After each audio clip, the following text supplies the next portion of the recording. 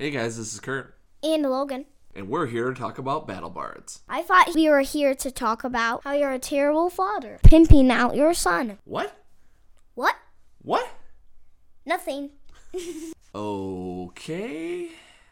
No, battle bards is great fantasy audio. I wouldn't know that. Only things I care about are cartoons, balloons, Star Wars, candy, old people's smiles, dogs, Pokemon, video games, fireflies. Do you even know what those are? Existentialists, paintings, How do you even know how to say that? the sound of forts, ninjas, and electronics. Okay, that's a lot to process. Farts? Really? Oh, but check this out. Lord Ardok is a huden fortik symbolo bida okta mon farste outwis mon kasabu haudon fuchitang gali asparos. Ooh, scary. And this.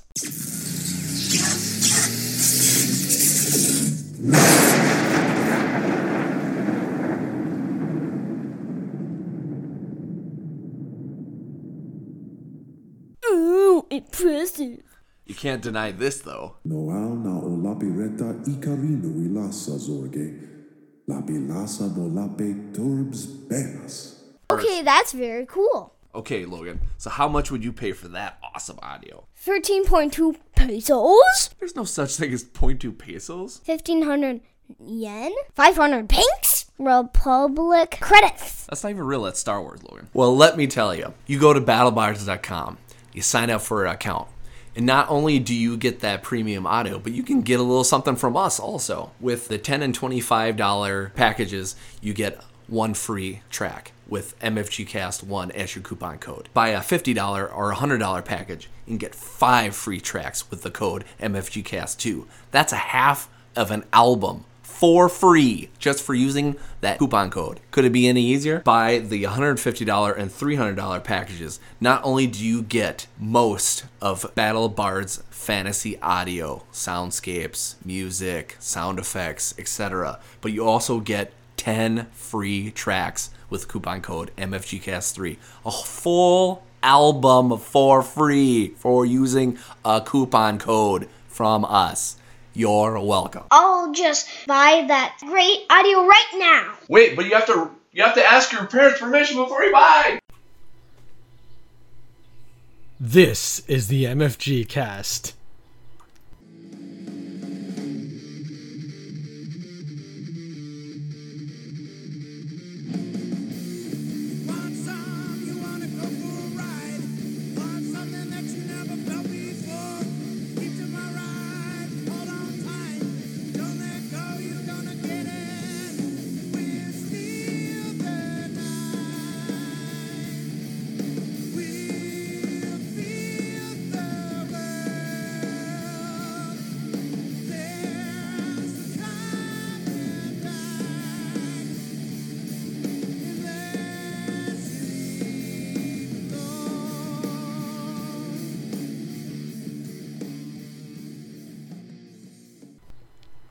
So you might notice this isn't Kurt's voice, and that's because due to a bad string of luck during a recent poker game, I may have lost Kurt to the mob. But don't worry, we're working out a deal. I'm going to get him back, so he should be on next episode. But since Kurt's not here with me, I do have a co-host. Now, if you'll allow me to brag a little about this co-host, you see, many years ago, before I even knew Kurt, he went out with this woman in college. 9 months after they broke up, she had a baby girl. That baby girl grew up to love board games, she got into podcasting, and luckily enough, she has actually been an active member of the MFG cast roster. So if you could, let's give it up for the newest member of the co-hosting team, Kim Simmons! Oh, I'm so glad to be here. I can cry. Oh, I don't know how I can handle this. I left my friends. I just needed to be here. You know, like my other friend, he could do whatever he wants, but I just needed to be here to do this podcast. Thank you for having me. So if you get that reference, plus 2 points. And if you don't, I'm sorry for wasting a minute of your life. But don't worry, it'll be okay, because we're going to make it up to you in a huge way. Recently, we went to DexCon, and we found something amazing there. Now, as a point of reference, I mentioned once or twice in the past, there's this game called New Bedford. It's a game about whaling, and had a bit of heat about it because a lot of people said they don't want to play a game where they're going out whaling and, like reliving this brutal part of American history. But the game really drove home what the whaling communities were like and how whaling destroyed the lives in the oceans and how they became more and more sparse, and it was harder and harder for these people to feed their families, in addition to like the near eradication of these species of whales. It's not often you see games like that, like a game that's incredibly thematic to the point where it could actually almost alienate an audience, but at the same time, what it does is so different. We actually had that recently again, thankfully through to the folks at DPH Games. And the name of the game is Salem 1692. Now, right out of the gate, we were intrigued because the cover... I'm sorry, I stand correction. It's Affliction Salem 1692. Now, the thing that really stood out to us is the box is just this awesome stark image. It's just like a near black and white photo of a barren tree against a gray sky. And the tagline that the booth had was like, "Suffer not unto a witch." And we're like, this looks awesome. This is different. Let's check it out. And this game, it has some familiarity. It's going to have some mechanics that we'll discuss that, are going to sound a little familiar to you. But the theme in this game is so heavy, and the tribute it plays to historic accuracy is unbelievable. And what's really cool is we actually secured an interview not only with, Daniel at DPH Games, but Kim also got an interview with the artist, I believe. Yes. That did this game. And the art is amazing. And again, it's stark and it's grim and it's great. But I figure we're going to talk a little quick about the background of the game and how it shows out. And then I'll get you guys into the mechanics. That's good. So Kim actually looked up a few of these people just to see how accurate the game portrayed them. So who are some of the characters that you'll see in this game? So we have a Thomas and Ann Putnam. What I've researched, and they actually, in the set that I got, there's a historical background that also gives you a little paragraph of each of the characters. But I wanted to look up online to see, how accurate they were in their findings, and they were pretty accurate. They added some of their own flair to it, which I liked. But for Thomas Putnam, he was a family, part of the Putnam family, who had a big say in the whole Salem trials. There were a lot of people who mostly did the accusing, and he played a major role with the law. And his daughter, Ann Putnam, she was one of the afflicted girls who was heavy on accusing people. And what I like in the cards is, in Putnam's action, is you can place an accusation token. So because she was somebody who liked to accuse other people of being witches, her ability is she can place accusation tokens, and we'll go into how accusation tokens are used to arrest witches, supposed witches. Thomas Putnam, his special ability is he gets +1 accusation when accusing. So it kind of plays off of each other, because anytime Anne would accuse somebody, he would always back her up on it. He would always make sure that the people believed what she said. So I like that they have it where you get an additional accusation, like, yes, that's right, that person is a witch. So I kind of like that. And you looked up Mary Spencer Hill, and tell us a little bit about her. Yeah, so during these trials, right, And I'm going to actually read this little part from the rules here. It notes how hysteria ripped through the region as many were convinced there were witches living amongst them.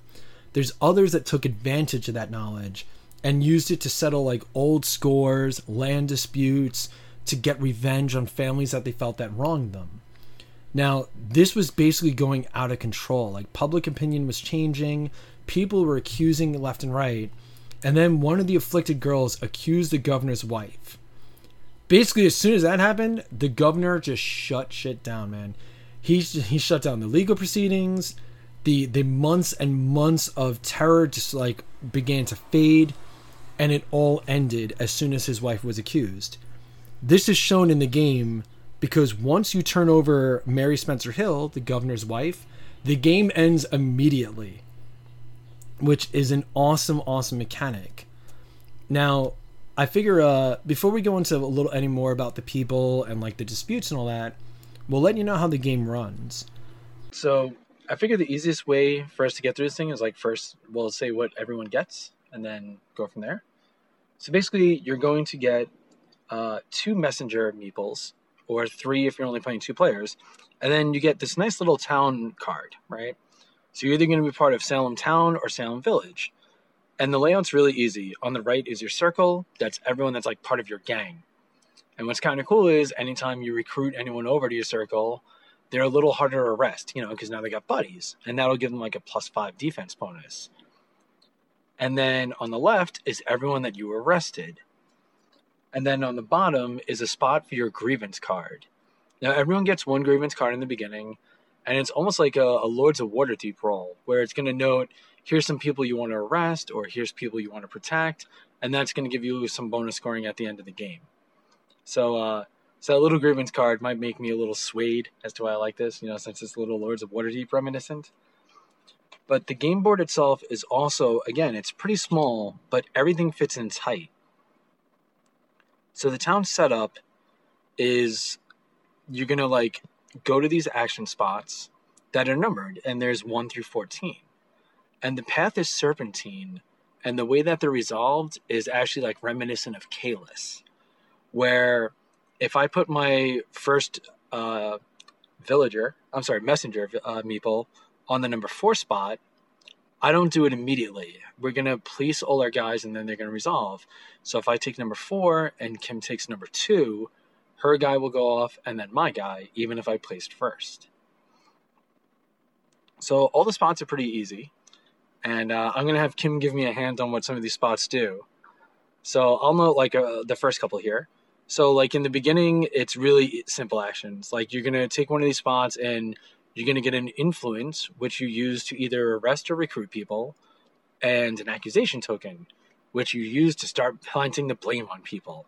And what I like about that is it actually notes, and we should actually say it too, they have different titles for these spots.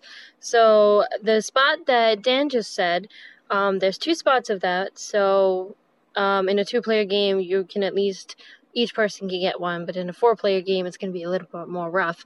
But it's called Meet in Secret. So everyone is meeting in secret so they can accuse and gain some influence so they can send off some witches to jail. Yeah, and then now with those accusation tokens, that's what you need to start arresting people. But you can exonerate people, which allows you to remove evidence. And then the next spot is protect, and you get the first player token. Now, protection is pretty cool because once you drop that protection token on somebody, they can't be arrested. If you notice that somebody in your circle is getting bogged down by accusation tokens, you might want to drop that protect on them. Or you might want to save one of those guys in the streets because, your opponent will score bonus points off arresting them. We move on to where you can actually get influence from your colonists. Like that's, again, like almost the currency of the game.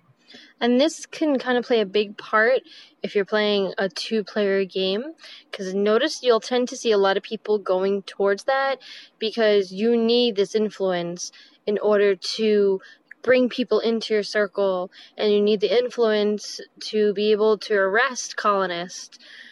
And also the fact that you can use the abilities of all your colonists and gain influence, it could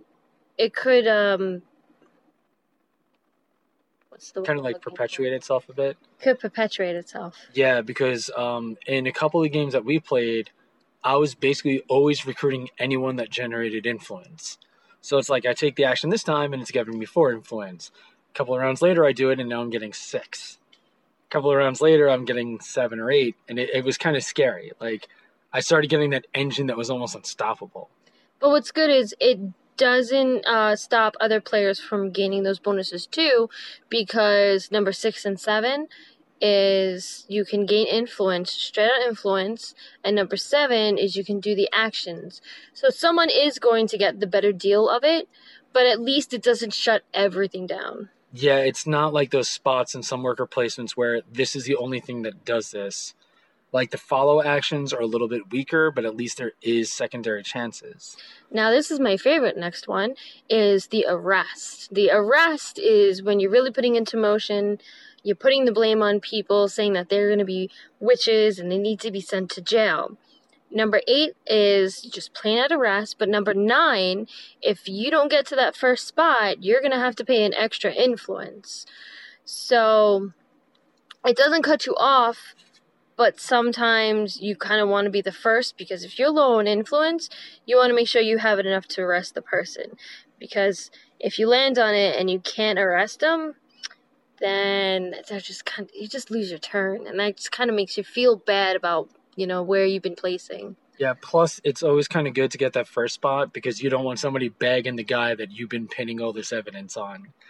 It's like there's nothing worse than you put down 4 accusation tokens on somebody, and then somebody arrests them before you get that chance. That's followed up by spectral evidence. And spectral evidence is pretty cool because it's kind of like the Trump accusation token, where it counts as an accusation, so you can still arrest people, but if they're in a circle, they don't get that defense bonus anymore. It's kind of like everyone's like, hey man, you were kind of floating around a little bit. I don't know if we're still buddies anymore. I don't have your back like that, And fun fact, I looked this up, is the spectral evidence. It was actually called the spectral evidence, where people claimed that they saw apparitions of other people. They were like flying out of windows. They were doing all this much stuff, but there were no other witnesses. Eventually, the Governor William Phipps, at a certain point, he was like, nope, spectral evidence cannot be used. That's not going to be a legal thing in court. So if you go in and saying, oh, your aunt flew out the window and then she jumped onto the roof and turned you into a cat, that's not gonna take it. I think I actually remember, like, in one of the trials, when somebody was blamed as spectral evidence, the person was like, do you have any proof? And the guy's like, oh man, I would have like totally recorded it, but cell phones aren't going to be invented for like another 306 years. But I would totally have it if it was then. Well, another interesting thing about that, something like that happened, where a girl, she brought in a knife that was broken and said that the witch broke it, right, with her magic. But there was another guy who was a witness, said, well, no, because I showed that girl the broken knife the day before, so that can't be used. But the craziest thing is, the judge was like, oh, come on now, child. Just keep telling your story, but just make sure you're being truthful. So even though he knew that she was lying, he still made her go, okay, so keep telling us why she's a witch, but make sure you keep the details, crystal clear. Almost reminds me of today's courts. But moving on, after that, there's a spot where you can get some influence and place fear on people. And fear is really good because it can actually paralyze people in this game. The more fear you accumulate, your people will not generate resource. Soon they won't be able to do their abilities. And the fact that you also get 2 influence is pretty good because influence is always useful in this game. But that's one of the few spots that also has the flip side, because you can also go there to remove fear. Now, number 12 is a great spot because it's like the big air move. Even though it's like very late in the round when it resolves, you get 2 influence and 2 accusation. So this is a spot that's not to really do anything for you now, but it's a really nice big setup. And then the final 2 is bringing colonists into your circle. Now, like Kim mentioned with the arrest, there's 2 spots. One costs 1 influence more than the other. But the thing is, you know, you always kind of want to resolve first because you want to get your guys into your circle. You know, if there's somebody that has a really good ability or that is bonus scoring for you, you want to get them first, you know? And basically, the game ends when one of 2 cards come out. Now, I mentioned before, there's the governor's wife, that when she's revealed, she ends the game immediately. There's a secondary person that does the same effect. And I believe his name is Mr. Mathers? Yeah. I think it's Instant Mathers, which is actually a weird name somebody gave their child. You know, like, oh, you matter to us. Oh, you're Mathers. You instantly matter. We increased your matter. Increase Mathers, that's it. We're increasing your Mathers. But, so the thing is, like I said, the game goes very quick, and what's nice is there's nothing you can do to get more workers. You know, you're restricted to your 3 or 2 based on your player count. So what's nice is your decisions feel incredibly meaningful, and it's actually, for me, really reminiscent of New Bedford, where it's like you got 2 actions per turn, make them count. And the fact that you can only arrest one person each time, like it's not worth going on both the arrest spots so you can arrest 2 people. But it's not like most of those games where you land on a spot and you can do multiples of that action. You only get to do the action once. And that's where, like, strategy comes in, because if I put both my guys on the arrest spot, you are going to place your, like, you know, you still have somebody to place, you go to exonerate, you have an idea of who I want to arrest, you can remove those accusations. You can be, like, jipping me out of my moves by paying attention to where other people are placing. Now, what's nice is in a 3 and 4 player game, it's a little more chaotic. In a 2-player game, it's very calculating. It's almost like chess. But in 4-player, everyone has their own agenda. Now, I mentioned before, like, you know, there's the Salem Village and the Salem Towns. This is also, like, a factor into your scoring and your play style. Like, the people in the Salem Village, they don't like the townies.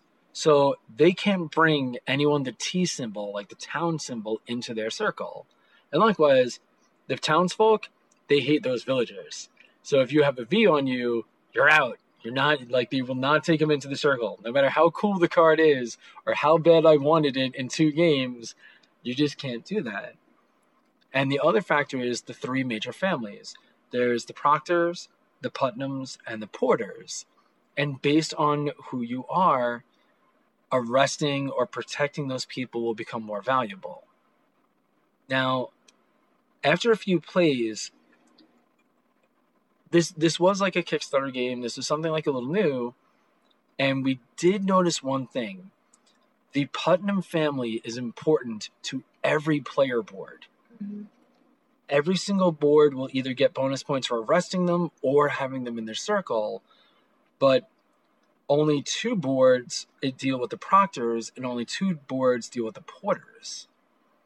So we did kind of find a snafu in that. That was like the only thing that we were a little less enthused about.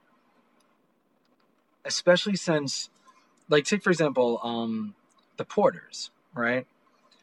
In a game that Kim and I played, I was using the Salem Village, she was using Salem Town. Now, I was eager, you know, to, like, I saw the Porters and I was like, oh, cool, I can get those guys. But I couldn't because they had the opposing symbol. So I couldn't recruit them into my circle. Kim could. Or she could also arrest them.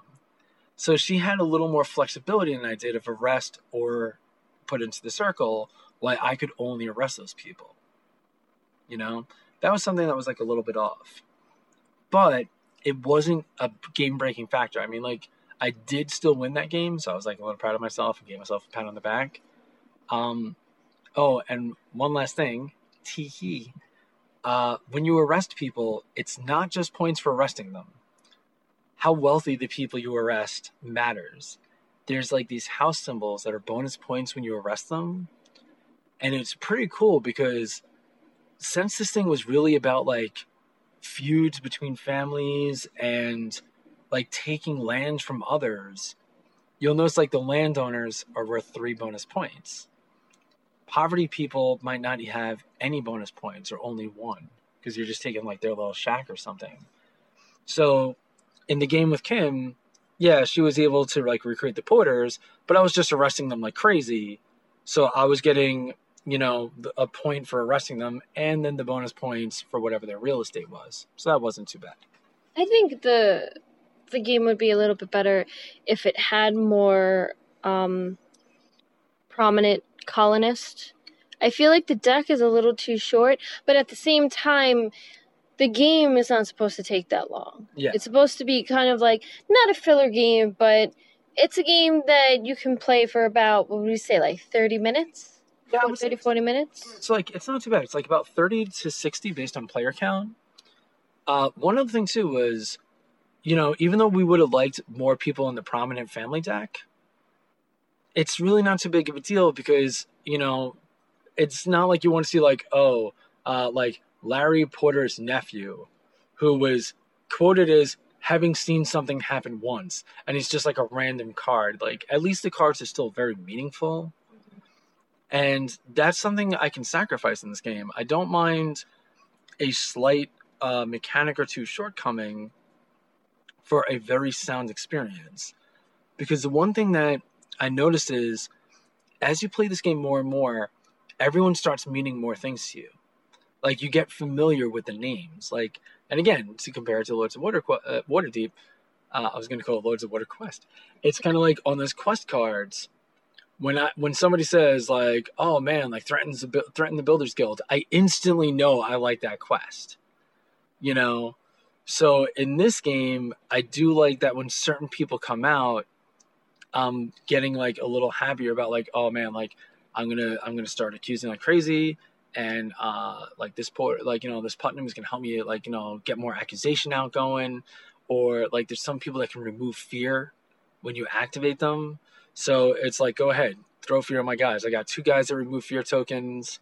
You can even like more or less make deals where it's like, hey, like you keep that arrest space free over there, I'll remove your fear tokens. Like, you can make deals with other players when you're playing higher player count, and the book doesn't note anything about deals being binding, non-binding, or even existing. But I figure if I'm from Salem Village and somebody else is from Salem Village, we got to show them townies, Now, have you played any of the other Salem type games or read about them? See, that's the thing. I've always been a little interested in it, but this was actually like the first game that made me look up some stuff, which was pretty cool. It's not too often you play a game that makes you start doing research and realizing like, wow, these people really did their homework. We always hear the term pasted on theme. This is unquestionably massive theme and story that was given mechanics to recreate that theme and story.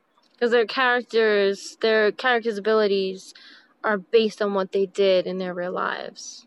Yeah, which is, to me, amazing. And the fact that the game doesn't have actual witches, because it's a game that's about people just being people. Yeah, and I mean, unfortunately, a lot of like wrong accusations and innocent people, going down for these things. But to make it like, let's try to get to like a slightly happier spot. Happier spot. Like, the one thing too was now like, when we saw the picture for this, right? Like, it was at DexCon and we saw the booth, that stark image, just like that barren tree on the gray sky. We were like, all right, this looks cool. I want to know more. And then the cards, all the illustrations of the people are in black and white, and it's like, I just love that this game carries that stark feeling. Like, it's very dire. It's, very macabre. I love that it just really pulls you into that, because if it had like bright colors or like fanciful effects, you'd be like, oh man, like this is awesome game. Like, you would make light of it. Like, oh man, we're going to like burn these witches or whatever. This game doesn't have that. This is like almost like a grittier game, but it doesn't like leave you feeling, it's not like this War of Mine where you're like super sad afterwards, Yeah.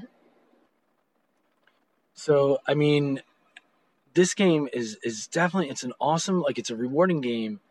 It's not your whole night, but it does have, like, awesome aspects to it, and it's something very different, very stand out. And in a sea of games with 100 miniatures and 50 wooden bits and metal coins and everything else, this is something really cool and something really different to have on your shelf. This is a game, like, I think, like, this might become the game that we break out every Halloween too. And it's like I actually kind of like want to bring this like on like one of those like tours in Salem, during the holidays, just to to ask people about these things and to see the sights. So, as you mentioned, when we got this from DexCon, we were actually able to interview Daniel about the game, and you, Dan, not that Dan, but you, Dan, weren't there, but I actually got to meet the artist, Lisanne Lake, and she told me more about how she created the characters. And I would like to put the interviews on so all the audience can hear it. Yeah, we're gonna make this a shorter episode. That's why we didn't bog everyone down with our usual, here's what we played, and oh my god, did you see this? But this is a game that definitely deserves attention, definitely deserves a play. You should unquestionably inquire about this, because this will be something that's very different in your library. You'll play 40 games with zombies and Vikings and minis and all these other things. Don't get me wrong, all those games are awesome. But this will be the game that when people are looking through the games, they'll be like Affliction Salem, what is this? And like when you have this on the table, people will look, because it is so different compared to every other game.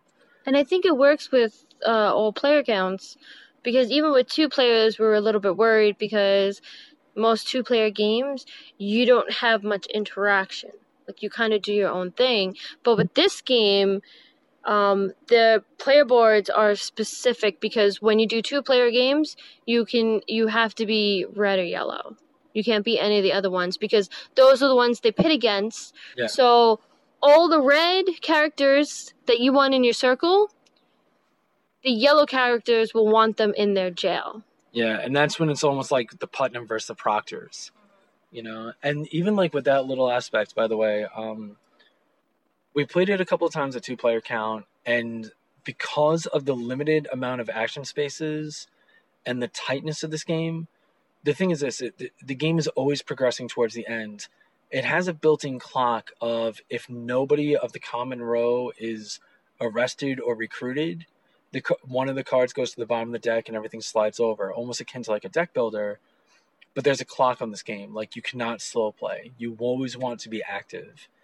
And the thing is, you actually do get these moments of like, oh my god, like, I just arrested that person like for no reason. Like, I did it just because I want their stuff. You feel bad about it, right? Yeah, right? It's like, oh god, they didn't even do anything. But like, this game actually makes you feel that guilt, because there was a character that I read about where she accused her grandfather, and then afterwards she felt so bad about it. And it'll say even on her character card, you'll get minus points if her grandfather's in jail. Yeah. And the fact that, like, that made her feel guilty, and then when you start arresting people who just for the heck of it so you can get points, then you start feeling bad. And that card was one of the ones that like caused us to like, all right, we got to look this up, because it was such an odd game mechanic of, wait a minute, if this other character card is arrested, you get -3, but if they're not, you get what's the big deal? Who cares? And then you find out why, and you're like, oh my god, like the amount of interest and passion they put into this game is awesome. Now, I mean, we've been gushing about this game for like 20 to 30 minutes or whatever, and it's very easy to keep going on and on. But I figure at this point, we'll bump it on over. We're going to have our interview with Dan, and then we'll have a follow-up interview with the artist. So we hope you enjoy those. And then don't forget to tune in, and we'll let you know how to get in touch with us, the company, and more. And please be gentle, because it was my first time interviewing.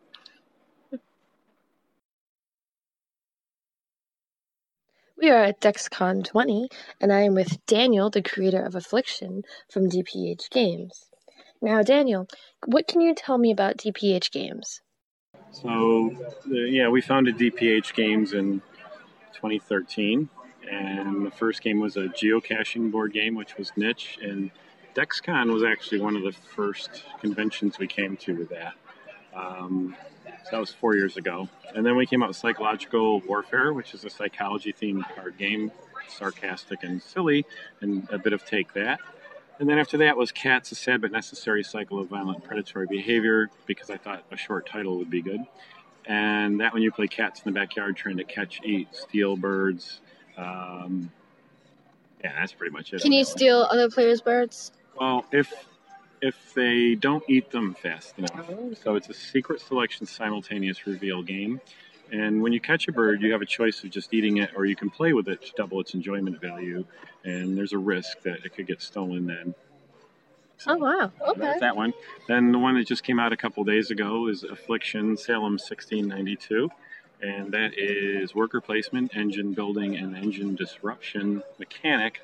But the flavor of it is historical. You have actual colonists from the area. And we're playing different factions vying for our interests. So we have grievances, certain families we don't like, and certain families we do like. And those interests all overlap between the players to create a little bit of conflict. So it's highly interactive, which those two styles typically are not that interactive. Yeah. So when I walked past your booth, I saw the sign, and I just think that the artwork is actually it's simple, but it's still lovely at the same time. You kind of want to know what's going on because it's just a tree. There's nothing but just the tree. So you're like, what is the affliction? And you see it's Salem, but the fact that you don't have anything with that tree. Yeah, so it's sparse because it's a dark time. Yeah. There's no noose on the tree for two reasons. One is it adds like an implication that this is coming or hasn't happened yet. And the second reason is we really don't get to, you're not really getting to the point where you're hanging anyone in the game. It's pretty much if you arrest them, you're taking them out of the game. And what would you say would be the reason for people to play Affliction? Well, there's a couple of reasons. One, I think the highly interactive game mechanic is something you're not going to see with the worker placement and engine building. And then there's also fear, which allows you to disrupt other people's engines. So if they have a really good one going, you can still get in the way. And the other is it's interesting. The colonist abilities are related as closely to the actual people as we could, given the information we had available. So if you liked the Crucible, or if you have interest in the Salem, witch trials, you're going to learn a bunch of the names, and then we actually have a historical PDF online on our website, and you can download that, and it has what happened to that person, a little brief one paragraph thing on what their fate was and kind of a little bit of what was going on. So, I think those are the two main reasons.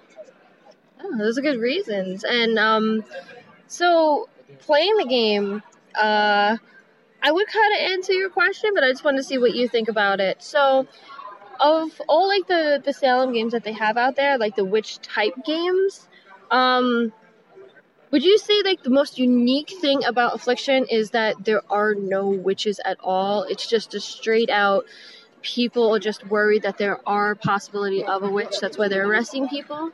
I think it makes it unique to the genre of Salem games because I'm unaware of a Salem game that doesn't have witches that you're looking for. There was one by Cheap Ass Games called The Witch Trials, but essentially it was like a modern day court. You were playing a lawyer, kind of, and it was so it took the theme, but it felt more like a modern court, and that's not actually Like Judge Judy almost, like you're playing. I mean, you had a lawyer, you kind of testified. They didn't have lawyers. They were guilty until proven innocent. People would be, the afflicted girls would be flopping around on the floor during testimony, mimicking defendants' actions, so mirroring exactly what they're doing, because they were out of control because the witches were controlling the girls' behaviors. So a lot of that. But I don't know. I'd say that's unique to the genre, but to answer your question, my feeling is the more unique, if you can have more unique, the unique aspect is the interaction in a worker placement engine building game. And now, because I think everyone should be able to play Affliction and most of the other games, where could they go to buy them? So currently the best place, because it just came out 2 days ago, so it'll take a little while to filter through the system. So right now it's on our website at dphgames.com. I believe it's probably up on Amazon from a couple of our retailers, and there's some retailers here in the Northeast that have it. Next month it'll be hitting, distribution. So once that happens, I don't know where it'll appear because we kind of lose. It goes to a wholesaler who then may sell to distributors or directly to different retailers. So it could show up. And of course, what we would like is that you ask your friendly neighborhood game store to order a few copies. And again, they can do that. Try to do that through their distributor, or they can obviously contact us and do it through us. So go bug them. Yes, we'll do that. Thank you so much for your time. No problem. So I'm here with Lisanne, who is the artist of Affliction Salem 1692. Now, so I know that these are all based off of historical figures, so That's right. You were able to recreate the photos of them? Well, not the photos of them, but their ages are well recorded because they kept detailed birth records. A few of the people actually have woodcuts of themselves from around the era. Most of the people their images are lost to history, so I had to improvise. But their clothes are pretty well documented and fell within a range. So a rich person is dressed in rich clothes, and a town person has more elaborate clothes, decorative clothes, and the villagers have more plain clothes. Okay. And even the main people on the board? The main people on the board, the revered, actually have paintings that I could base on. They have multiple paintings of themselves. So we have a good idea of what they look like.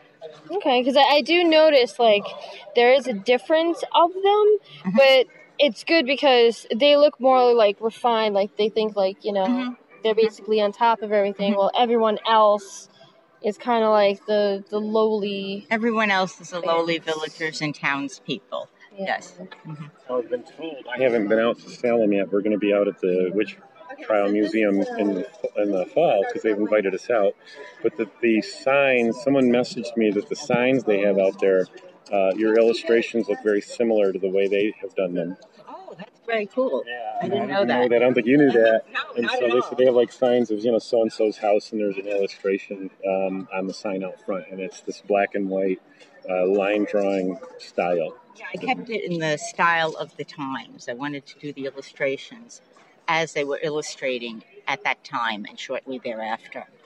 And I have to say, because I've seen a couple of games that have that colonial look, and they all have their different types of interpretations of it.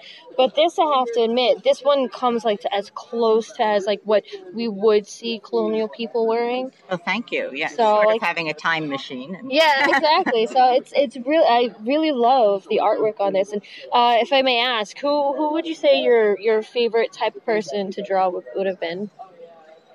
What do you mean, type person? Character. Who was your favorite character to draw? I like the afflicted girls. Yeah. They were a lot of fun to draw. And did you take, so the fact that they were afflicted, did that interpret the way you also drew them? I was trying to think of something different. The afflicted girls will all be carrying something in their hand for the most part. Each of the people, it was very, very difficult to put people in different positions. With so many people, I didn't want people in identical positions, and their clothes are very similar. And really, with the villagers, you can't. She's afflicted, therefore she's because they all do look unique, and that's really good. She's holding her head. Really.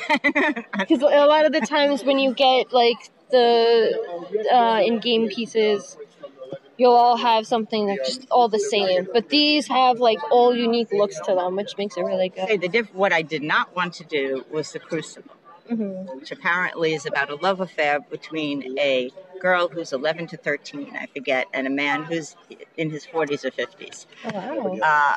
Yes. And I couldn't. She was prepubescent. Yeah, she did not. There's absolutely no way she had an affair with anyone. No, yeah, but I have to admit, the artwork is lovely. The game, no. Yeah, that is so cool. I never noticed. All the afflicted girls have something in their hands. Yes. All the afflicted girls are carrying something. She's carrying a book. She's telling the truth. Probably a Bible, because that's their book. Now that we're gonna play with a few friends, we're gonna try and like look closely just to see what everyone's holding.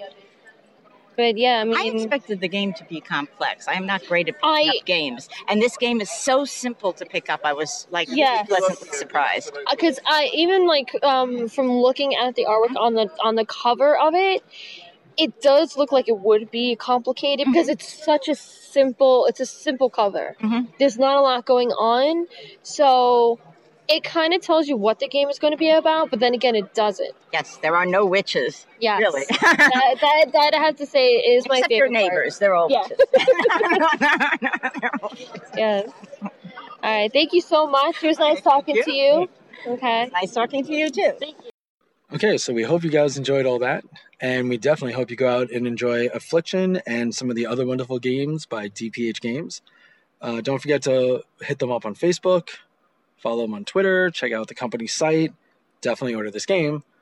And if you want to let Kurt know that you miss him and that you want him back, you can always tweet at MFGcast. Don't forget to put hashtag We Miss Kurt. That'll make him feel very special. And also hashtag The Mob Doesn't Need My $3,000 to get Kurt back. That'll also be acceptable. I can help him out a lot.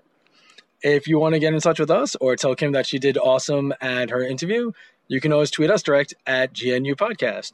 If you think Kim didn't do good at the interview, tweet us at landfill for your garbage. All right, so with that, we hope you guys enjoy gaming and heading out. This is Dan. This is Kim. Have a good one, everyone. Legends of Tabletop Podcast. Creating legends one die at a time.